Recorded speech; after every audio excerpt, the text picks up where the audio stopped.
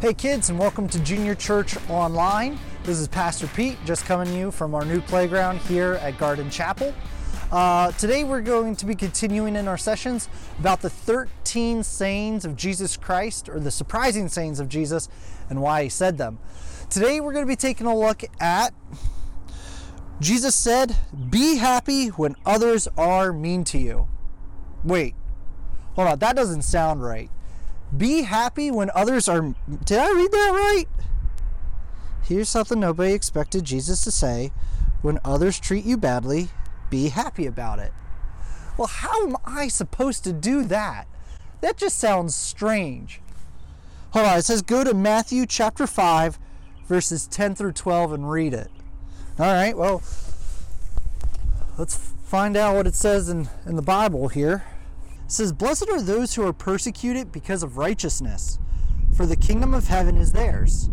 You are blessed when they insult you and persecute you and falsely say every kind of evil against you because of me. Be glad and rejoice, because your reward is great in heaven. For that is how they persecuted the prophets who were before you." Oh, now it makes sense.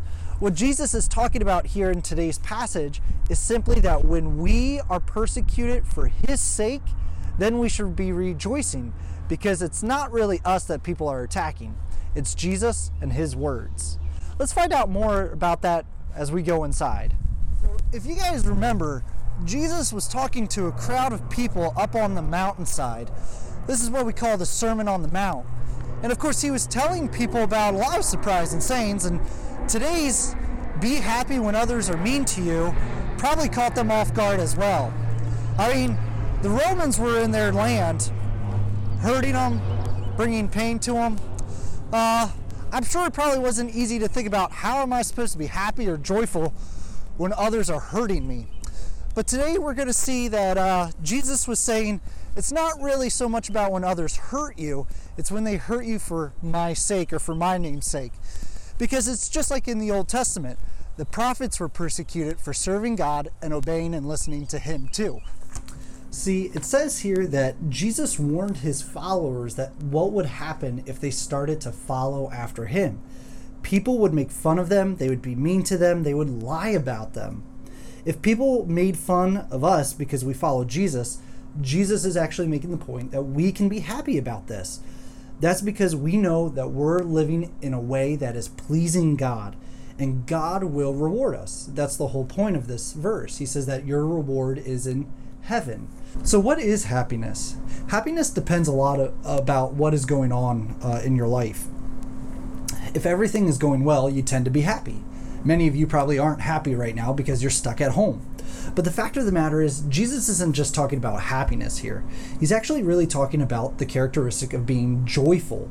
That means that no matter what is going on in your life, that you are happy because you are founded in Christ. And so it's really talking about a much deeper sense of the word happy. Now, when I think about Matthew chapter 5 and what Jesus said here about being joyful or be happy when others hurt us, my mind goes to Acts chapter 16. And there's a story there that probably many of you know or have heard of, and we're going to talk about today. Paul and Silas are in a town called Philippi, and they're missionaries for Christ, and they're telling people about the gospel, about what Jesus Christ did for them, how he paid for their sins on the cross, and how he rose again 3 days later. Now, when they got to the city, this girl who was demon-possessed or had a spirit in her, the spirit allowed her to predict the future. She ended up following Paul and Silas around, yelling behind them, "These men who are proclaiming to you the way of salvation are the servants of the Most High God." Now, this drew a lot of attention to Paul and Silas, so much so that they weren't able to do their ministry. And here's the issue. Paul gets greatly annoyed. He turns around, he casts the spirit out in the name of Jesus Christ. And the two men who owned this woman became extremely angry. They seized Paul and Silas. They threw them into prison, and then they were beaten for what they had done. Now, it says about midnight in verse 25, Paul and Silas were praying and singing hymns to God, and the prisoners were listening to them. Now, how in the world could Paul and Silas be so joyful when they were just beaten and thrown into prison for doing the right thing? I mean, casting a demon out of a person is good, isn't it? But they have this attitude of joy. Because why? Their happiness isn't dependent on their situation. Their situation looked pretty grim. They were suffering for what they had done in the name of Jesus. But they knew that they would be rewarded by God, and so they maintained this attitude of joy, that despite being hurt, that they knew they could focus on Christ because Christ was working through them and in them. The rest of the story goes on where, because Paul and Silas had this attitude, God releases them or sends an earthquake, shakes open the prison, all the prison doors open up. Paul and Silas can walk free, and they actually witness to the Philippian jailer who was there and to his entire family, and they all come to know Christ. So you see, our situation sometimes limits our happiness. But yet the Bible and what Jesus is saying in Matthew chapter 5 is when we are in Christ, when we're a part of God's kingdom, we can have a deep, deep joy or happiness in our life because we know that God can work in much bigger ways than our situation at hand. Now, you might be thinking, I'm stuck at home, Pastor Peter, and I've been hearing a lot about this virus that seems really dangerous. And to be fair, it is. We need to be very careful with this.